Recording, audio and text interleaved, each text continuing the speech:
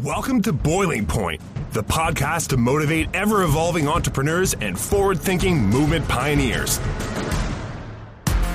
Our hosts, filmmaker Greg Hemmings and executive coach Dave Vale, are turning up the heat in the world's business communities.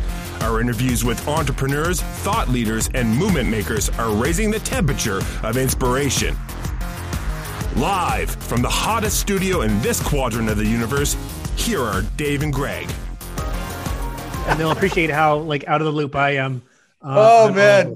And you guys. Well, listen, I just pressed record, Dave. So for our listening audience, we've been going over some tech geeky conversations here with our guest Steve Waxman, and because right now, and most of you podcasters out there will understand this. I am not speaking through a professional microphone right now. I'm actually speaking straight into the microphone of the laptop, because I've got the brand new MacBook Pro 15-inch with the new M1 chip. However, it's not, the drivers on my proper mixing board are not connecting. So I'm just giving a disclaimer for the couple of podcasters out there and musicians and engineers who are listening are like, that doesn't sound like a good microphone. So all that to say, Dave was getting a kick out of it. You're speaking to a very small audience. And then our esteemed guests popped in and shared there's some language there. There's a whole vernacular that I have no idea what we were talking about, but appreciating the two of you kind of going back and forth. So maybe, we'll share that. I'm happy to share. So I was asking them if they could see my pea popper, because I try to keep my pea popper out of the camera view. And for people that don't know what that is, like me. Yeah, and so Dave didn't know what a pea popper was, so I brought it up here to show the pea popper is what's supposed to keep your breath from being too explosive into the microphone. And you can buy these for $25, $35, or you could do what I did, which was take an empty feta cheese container, cut the bottom out, and then take one of my wife's nylon stockings and put it over the hole and just put the top back on and put it in front of the microphone. The only difference is we can't take your wife's stockings. We'll have to take our own wives' stockings to put or our own stockings. Or your own stocking. Yes. That's where I was going. Thank you. So listen, Dave, yes. You have not officially met my new friend Steve Waxman yet, but just for a little bit of interest, Steve has worked with the likes of Neil Young, Alanis Morissette, Metallica, Blue Rodeo, Bruno Mars, the list goes on and on. I see Wilco as well. Steve, Wilco is one of my absolute favorites. I just finished Jeff Tweedy's How to Write One Song. Oh, book. I did too. I just finished it last week. I loved it. Absolutely. I think we got to get Jeff Tweedy on the show to talk about his book. Anyway, Steve has worked with a lot of the legends in the music industry. And I met Steve on a Seth Godin, right when the pandemic hit. Seth opened up one of his academy setups for free for anybody just to come sit and hang out or whatever. And that's where I met Steve. And then you and I kicked it off, Steve. And I've been on your Creationists podcast, which I was very grateful for. Thank you for doing that. Thank you for that. And I wanted to bring you on because you've got such a rich history in the music world. And now you're giving back to a lot of these artists and helping them navigate the world of the industry and the business. And but with that, typically on the Boiling Point, we get our guests to introduce themselves. I've set the stage for you, Steve. But if you can perhaps even elaborate a little further for Dave's sake. Let's see what I can do here. Okay, I started in the music business in 1982. My first job was working for a guy named Bill Aucoin, who managed Kiss back in the 70s. Wow. And when I was working for Bill, his big client at the time was Billy Idol. And it was around the time that Billy was starting to write the music for the Rebel Yell album. Wow. So I was there through the entire creative process and recording of Rebel Yell. Brilliant. Which was a phenomenal learning experience for a young guy. I'm originally from Toronto. I had gone to New York. I went to NYU to study acting and dramatic writing. And when I graduated, I had this tremendous plan for my life, which took a turn one fateful day when I went to visit a friend of mine who was the receptionist at Aucoin Management. And I I sort of talked myself into a job there as the mailroom boy, and not knowing anything about that side of the music business. And literally I started at 10 o'clock in the morning, and probably by noon or 1 o'clock, it's like, this is what I want to do for a living. This is just so cool to see this side of the business. And it's been an incredible journey. I mean, as Greg said, worked in management. I eventually came back to Toronto, worked at a couple of independent labels, one called Ready Records. The first record I ever worked was The Spoons' Tell No Lies. Amazing. And Romantic Traffic, if people remember those songs. I totally remember that. And then from there, I went over to Attic Records, which was Canada's largest independent label at the time, and worked with Lee Aaron. Worked from the beginning with Haywire. I think you guys out on the East Coast might remember Haywire. Boys. Yep. Yeah, absolutely. And then one of the biggest records actually that we broke was the Jennifer Warren's famous Blue Raincoat album, where she did the songs of Leonard Cohen, which turned into a huge record. And then we ended up with Maestro Fresh Wes.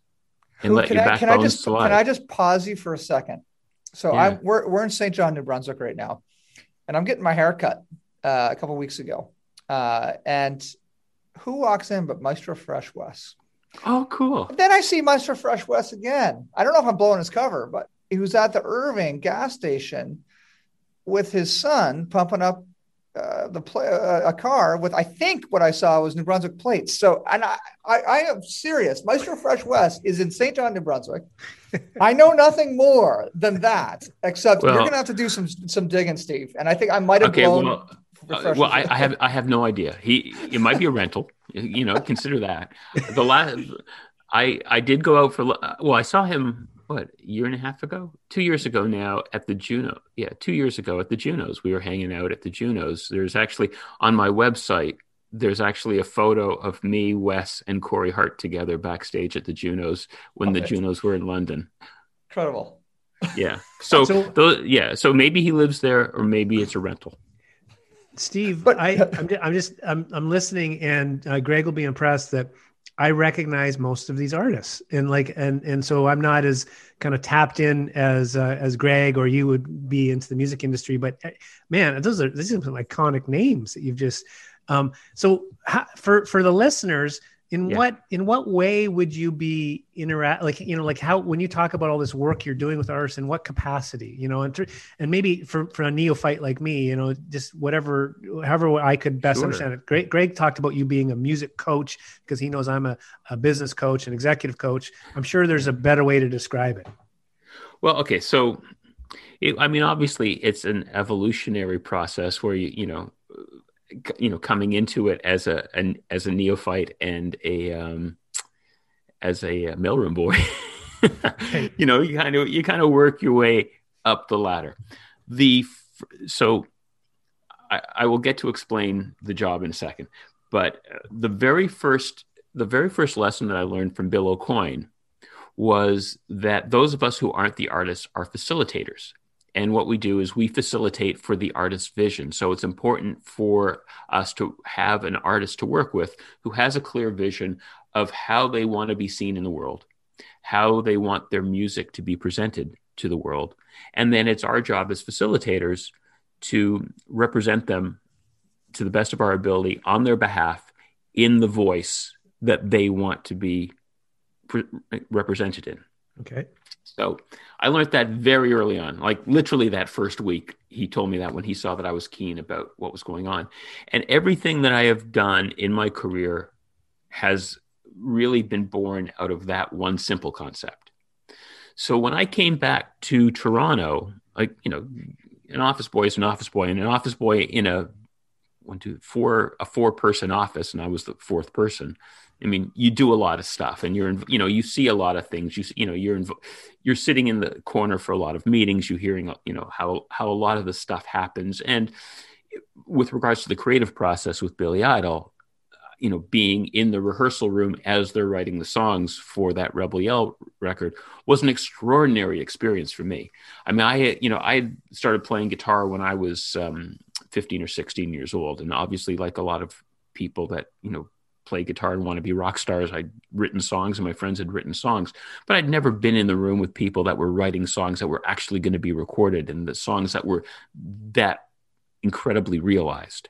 So you really, you start to see the difference between amateurs and professionals, as it were. When I came back to Toronto, I ended up getting a job at Ready Records doing radio promotion and publicity, which are two things I had never done before, but they're concepts that you can learn if you keep your eyes and ears open. So I talked my way into the job. And then when I was offered the job at Ready Records, I then flew back to New York. And I sat in the office of the head of radio promotion at Chrysalis Records on a Friday morning and watched what he did and watched what kind of arguments he made with radio programmers and cajoled them to play records and whatnot. Then I went and had lunch. And in the afternoon, I spent the afternoon sitting in the office of the publicist at Chrysalis Records, which is Billy Idol's label, and watched how she would phone up journalists and pitch them stories. And she taught me a little bit, as much as she could in the 3 or 4 hours that I was there, about, how to put together a proper pitch and, what kind of materials that these people would need. So I was on a Friday, and then on the Monday I flew back to Toronto and walked into the office, set up my chair. And luckily the person that had the job before me had left a binder filled with phone numbers. And I just started calling people. And, amazing, incredible. And I was really, really lucky because people in the Canadian music industry are really, really kind. And when you have never done this before and you're calling, radio programmers at major radio stations, most of them are nice enough. If you just lay it out there and like, dude, this is the third call I've ever done. So here's my pitch. Please tell me what I'm doing right. Please tell me what I'm doing wrong. Which is a pitch in itself. I love it. Yeah. And please tell me how I could do it better. And I promise I will learn. And so that's basically what I did. So for most of my career, I have done either a combination of both radio promotion and publicity, which are both integral to marketing. So it all comes down to sitting in a room with the other marketing people and putting together the proper plans. Or I have done one or the other, depending on where I was. Because the next part of the story after Attic Records was in '92, I joined Warner Music Canada, and I joined Warner as the head of publicity, and I did that for a few years, and then circumstances at Warner it was a little bit of a turbulent time, and I ended up doing both radio promotion, video promotion, and radio promotion. Radio, video, and publicity. I was doing all of that, which is a huge job for 3 people at a major label. It's an impossible job for one person. Wow. At a major label. And it was 2 years of doing that and working way too many hours just to keep the paperwork flow going, let alone the creative. I like to think of myself as a creative person. And one of the things that I've always tried to do to set myself apart from everybody else that did similar jobs is I always tried to understand the way other people had done things and then try to find new ways to do the same thing and not do it the same way that they did it, but differently, just to do a different thing, to make a different choice and see how that would work. You would always have convention to fall back on. But my philosophy my entire life has always been nobody ever learned anything by being right all the time. So I was never afraid of being wrong, never afraid of failing. And I'm just thinking about, when you're kind of dating all of us, I guess, to a degree, right? When you talk about Billy Idol, Rebel Yell, and you start talking about these various, but what a massive change in the industry. I'm trying to imagine and how that philosophy would probably be really helpful as the evolution of the music industry. And I'm just for sure. Everything that happened. Well, this is the thing. I don't know that it's unique in the music industry, but it certainly happened in the music industry. As each new thing happened, people would be frightened and people would rail against it. And we're not talking about being frightened of CDs. We're talking about being frightened of, technology like the internet and, Streaming and social media and streaming and all this. Yeah. People in the industry would be frightened because it's like, we're very, very protective of what we've built.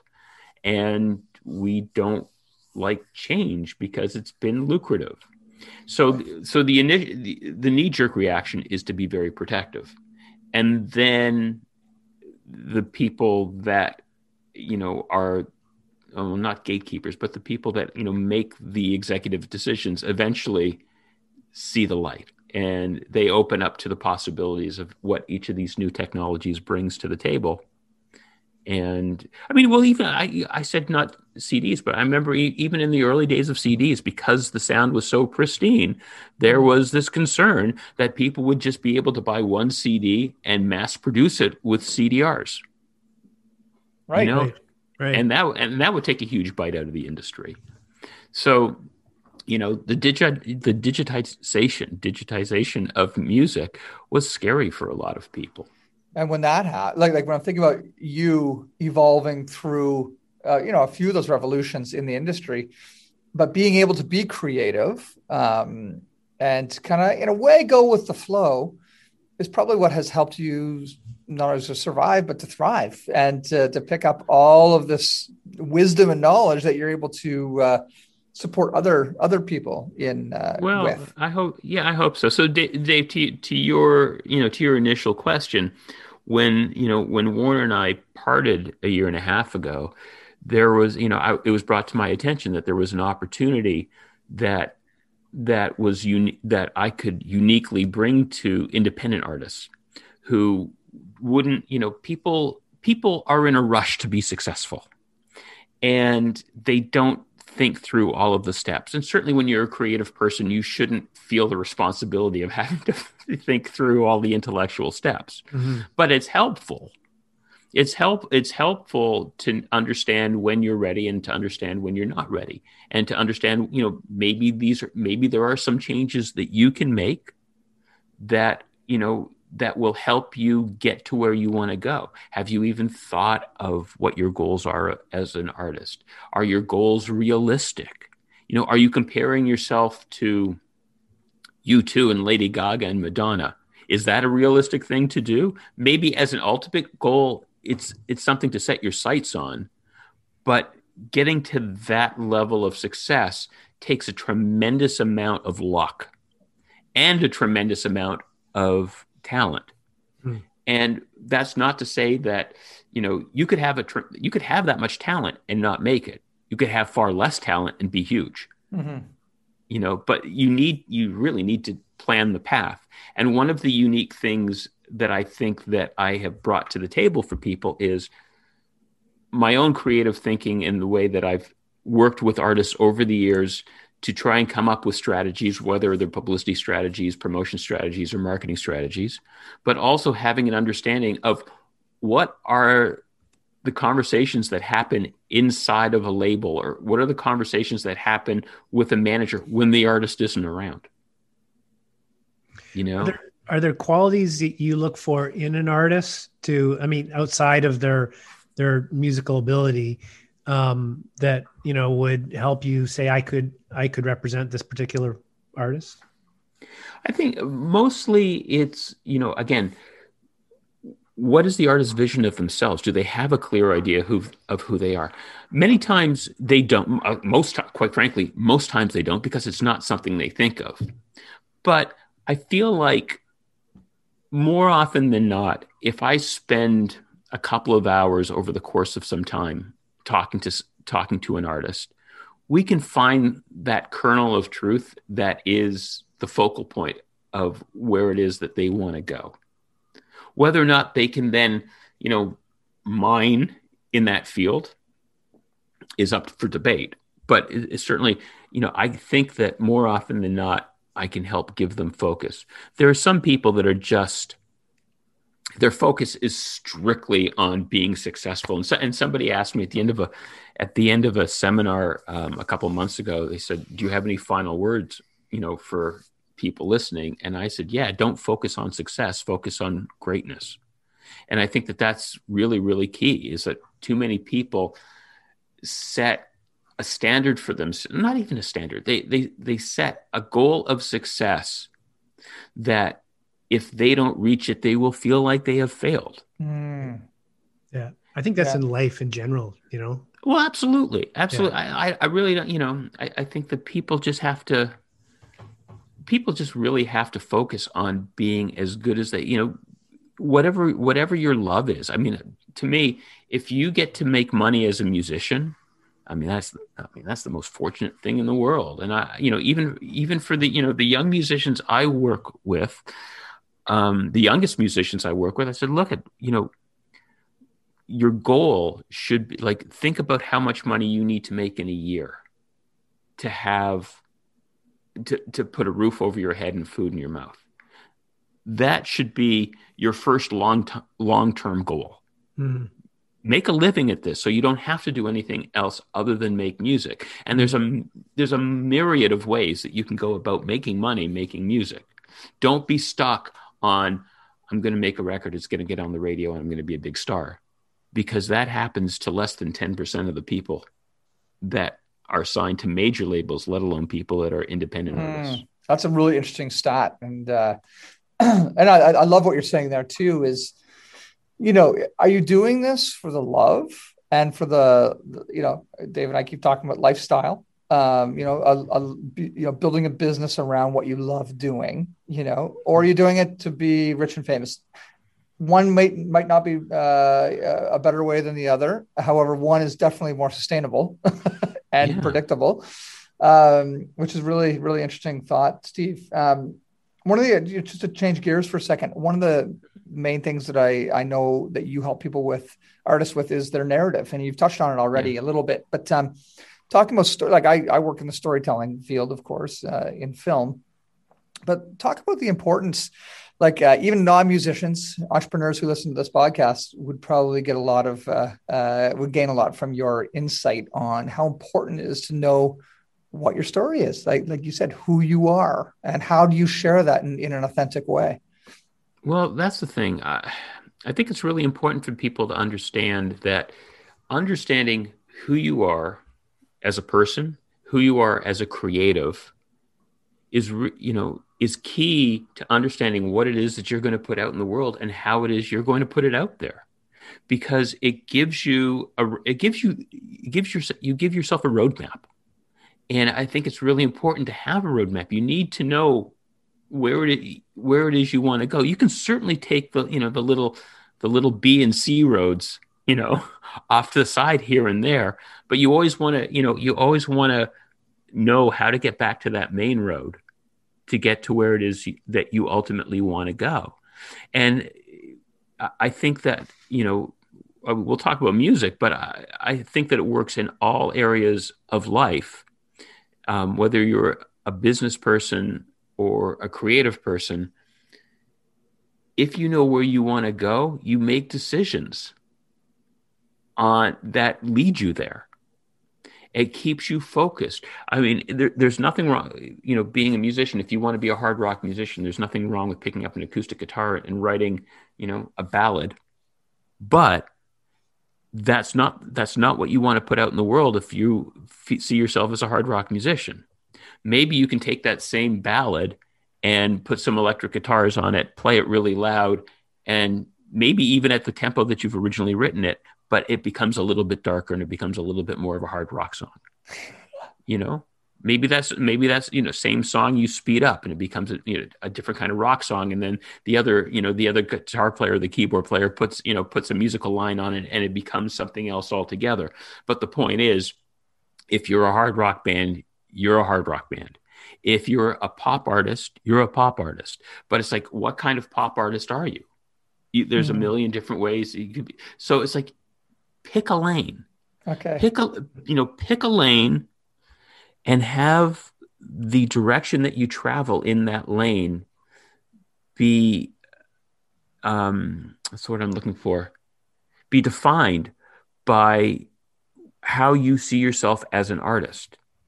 Be successful with where you want to go. And because you will get to where you initially think you want to go.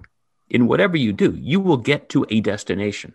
And once you're at that destination, you have so many more roads that you can then travel. And then you pick another road and you travel off that road. But the thing that's really interesting is all roads lead to Rome. All the roads that you travel will lead back to what your initial narrative of yourself as an artist or as a business person or whatever will be. Wow. You know what's interesting is you were saying earlier, or I'm finding interesting is, person needs talent and luck. And I think what you're describing is creating a little more luck, if you will, by having a plan and a road and, a sense of self and, kind of where you fit increases your probability of that, being lucky, if you will. I mean, it's actually, and because people say the harder I work, the luckier, I become, but it's also, working smarter and, having working smarter is exactly what it is. It's, you're going to end up having conversations with people and they're not going to want you to hem and haw. They're, one of the things that with all due respect to you two guys and whoever might be listening, one of the things that really bugs me is when I say to somebody, what kind of music are you into? And they're like, oh, I like everything. I like country and I like this and I like that. I'm like, okay, great. I guess we're not going to talk about music. No, let's find something else to talk about. Yeah, pick your lane as well, is what you're saying, is what's your lane, right? Yeah. Yeah. And, it's like people think that you're being myopic. It's not, you're not being myopic. You're being passionate. If you can speak to people with passion, they will buy into it. One of the big benefits of understanding your narrative is that you're going to bring on partners. And I've been talking, I don't know if I had talked to you about this, Greg, back in, when we talked last summer, but I've been talking to people, artists, about understanding their value. They have value to their partners, which are managers, record labels, and agents and people. And then you have value to your audience. So you need to understand that the people that are your business partners, they want to make money off of you.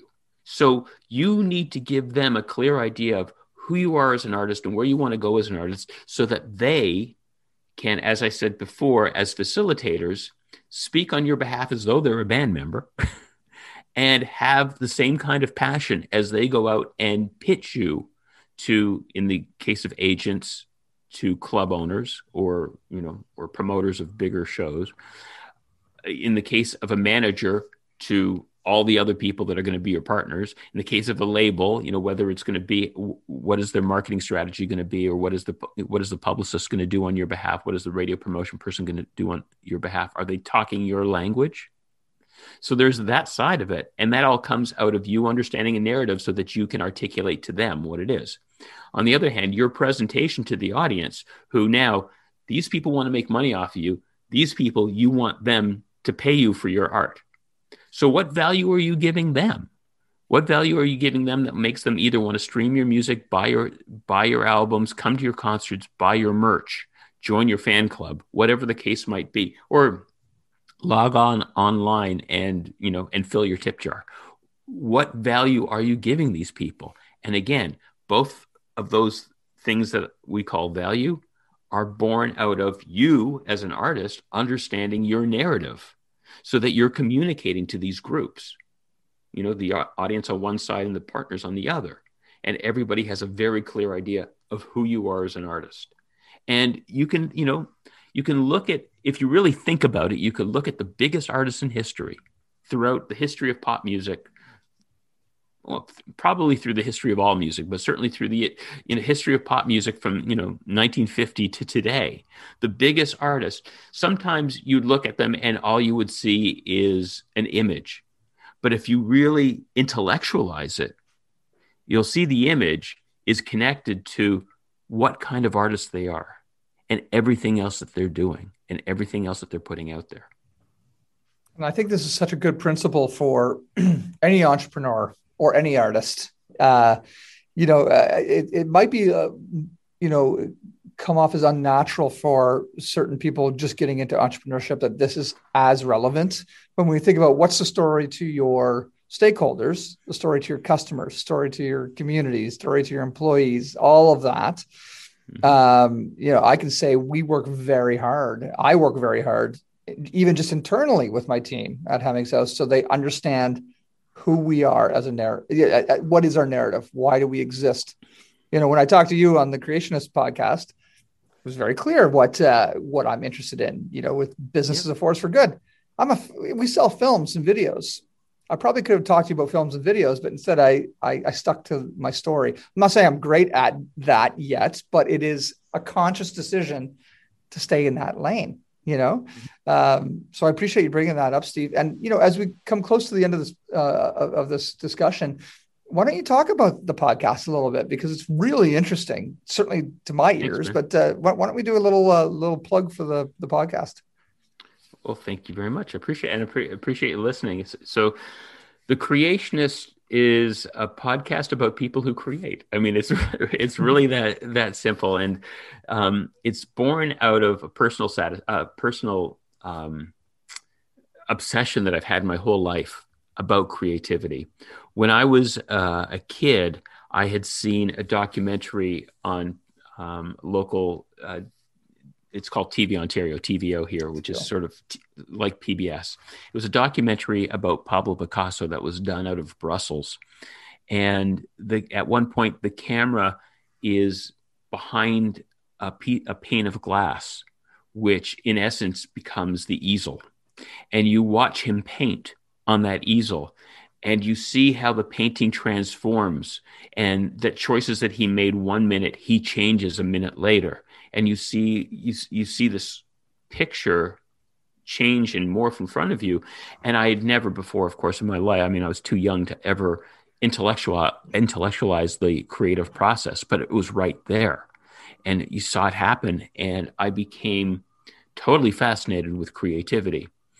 And so being able to spend now 38 years working with creative people has been a fabulous opportunity for me. And I've always tried to be, creative myself. I have a lot of creative interests, always, whether it's playing music, writing, drawing, whatever. I've always tried to be creative because I just find it so fulfilling, and intellectually it helps my mind work. I mean, and so that's really important. So a few years ago, I got into podcasting early in terms of listening to podcasts. And like everybody else who listens to podcasts, I think, I should do a podcast. And I came up with a million stupid ideas that, involve me talking to my best friends about the things that are important to us that are not important to anybody else in the world, including the sexuality of car names. Love it. Well, it starts with the Ford Probe and goes from there. Yeah. Okay. I got it. Okay. Anyway, but one day, a couple years ago, I was watching CNN, and Anderson Cooper was doing a story on creationists. And when he said it, it suddenly dawned on me. I mean, I know what creationists are, but it dawned on me. It's like, that would be great. It would be controversial, but that's exactly what I want to do. I want to talk to creative people. And so, but I never had the time. So when Warner and I, parted ways, I immediately went into the process of learning how to record a podcast. And I started, making notes to myself as to what the format would be and what a group, and what kind of people I want to talk to. So so I've just finished season 3, which happened to be all music themed. But generally, each season, which are anywhere between 7 and 12 episodes, are not necessarily themed. So I've interviewed songwriters, I've interviewed golf course architects, fashion designers, publishers, film directors. I interviewed Greg about creating a TED Talk. I interviewed Hugh Syme, who designed all of Rush's album covers. There's an episode with Susan Rogers, who was Prince's engineer in the 80s for the biggest records that he ever produced. and we talk about what it was like working in the studio with Prince. And so it's just, one of the things is I want to inspire people to be creative themselves. I want them to understand the creative process that other people go through. And I thought that I thought that through this series of interviews that, I wondered if there would be a through line of what creativity meant to people. And it's funny because Jim Cuddy from Blue Rodeo was on the very first episode. And towards the end of the interview, I asked him where he finds his inspiration. And his answer to me turned out to be the through line for every other creative, which is, he said to me, sometimes I just have to work towards inspiration. That is not, that it's not just I'm walking down the street and there it is. Sometimes I have to sit here and work it through. And sometimes I have to, walk from one instrument to another to see if a song is going to, show itself to me. And it's been the same pretty much with everybody that I've got 26 episodes out now. And it's like pretty much everybody has said that same thing in one way or another. And I think it's the same for everybody that has has their own business. It's like, there'll be great ideas and, great concepts that will pop into your head, but more often than not, you're going to have to sit and stew over stuff and try and have conversations with people in hopes that those conversations will open up a few more doors in your mind for fresh ideas.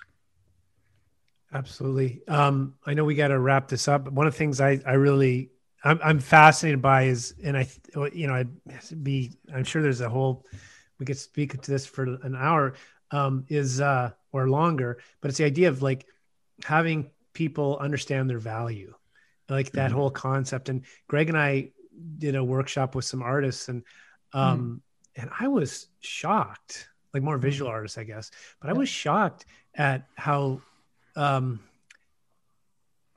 just where they saw their value. Like we were pushing them and to hear some of the answers, I was just like, there's no way you could live on what you're describing as, what people would pay for your art.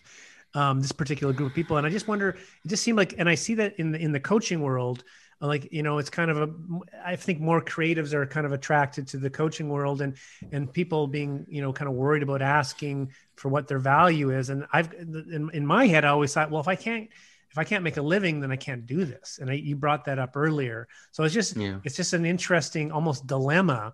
And I'm stereotyping here, obviously, but the idea that a lot of, more creative types don't necessarily understand what their value is or could be. So I just wanted to bring that forward as a thought, but I just really, marrying those two ideas, I'm guessing is challenging at times. Yeah. There's a friend of mine who was approached by a company that wanted to bring him on as a consultant, and he had put together a proposal for them, and I can't remember if they proposed a price or he put a price there. I don't remember exactly what it was, but I said to him, "You've got to raise the price. You have to raise the price because they don't have what you have. You're bringing value to them. Right. They don't, the reason they want to work with you is because you bring a certain amount of integrity and you bring an expertise to, what they want to add. They can say no and negotiate you down, but don't start at their price. Start at your price." I think it is brilliant, and we see artists all the time with needing that information, but also entrepreneurs not knowing what they're.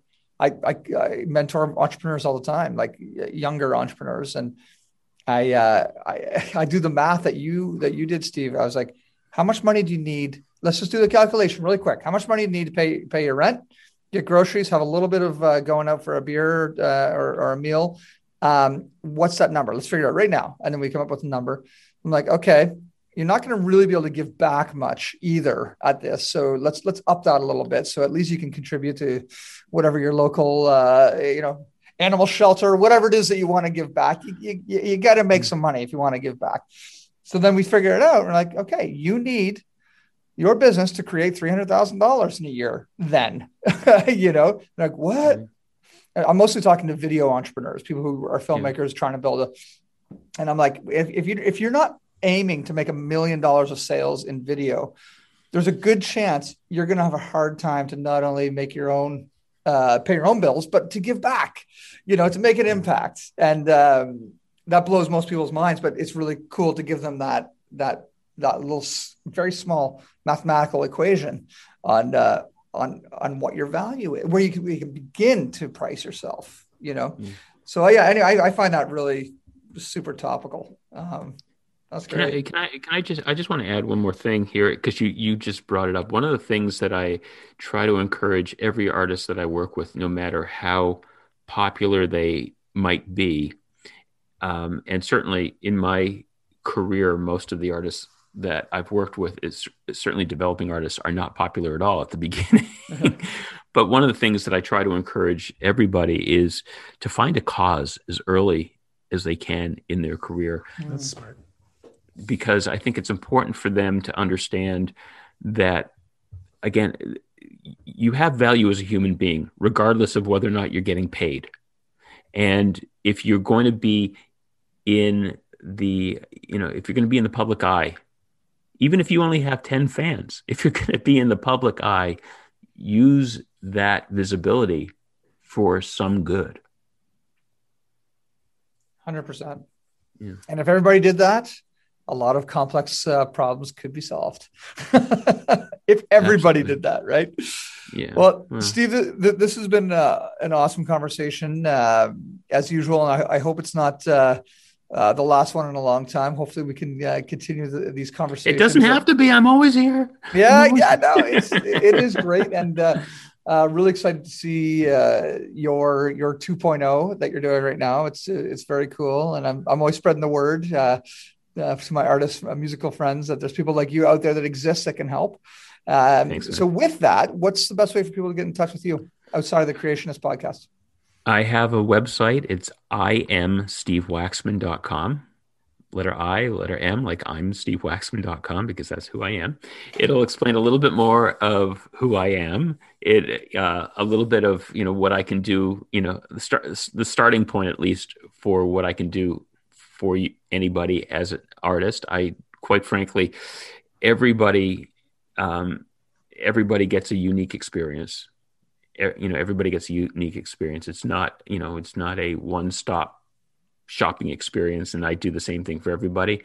Maybe some conversations are similar, but certainly the way we go about trying to help someone, figure out what their narrative is, figure out, what their goal, what realistic goals are, and, what road they, maybe should consider traveling is different for everybody that I speak to. And so if you go there, check it out. And, you can always email me at imstevewaxman@gmail.com.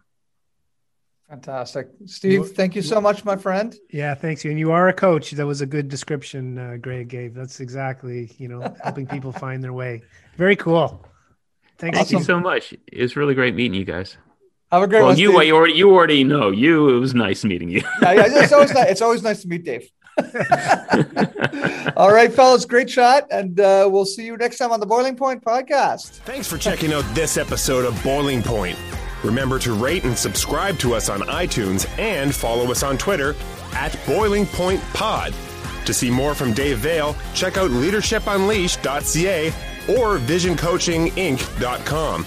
And on Twitter at Dave_Vale. And to catch up with Greg, visit hemmingshouse.com and at Greg Hemmings on Twitter. Thanks for listening, and remember, keep that pot boiling.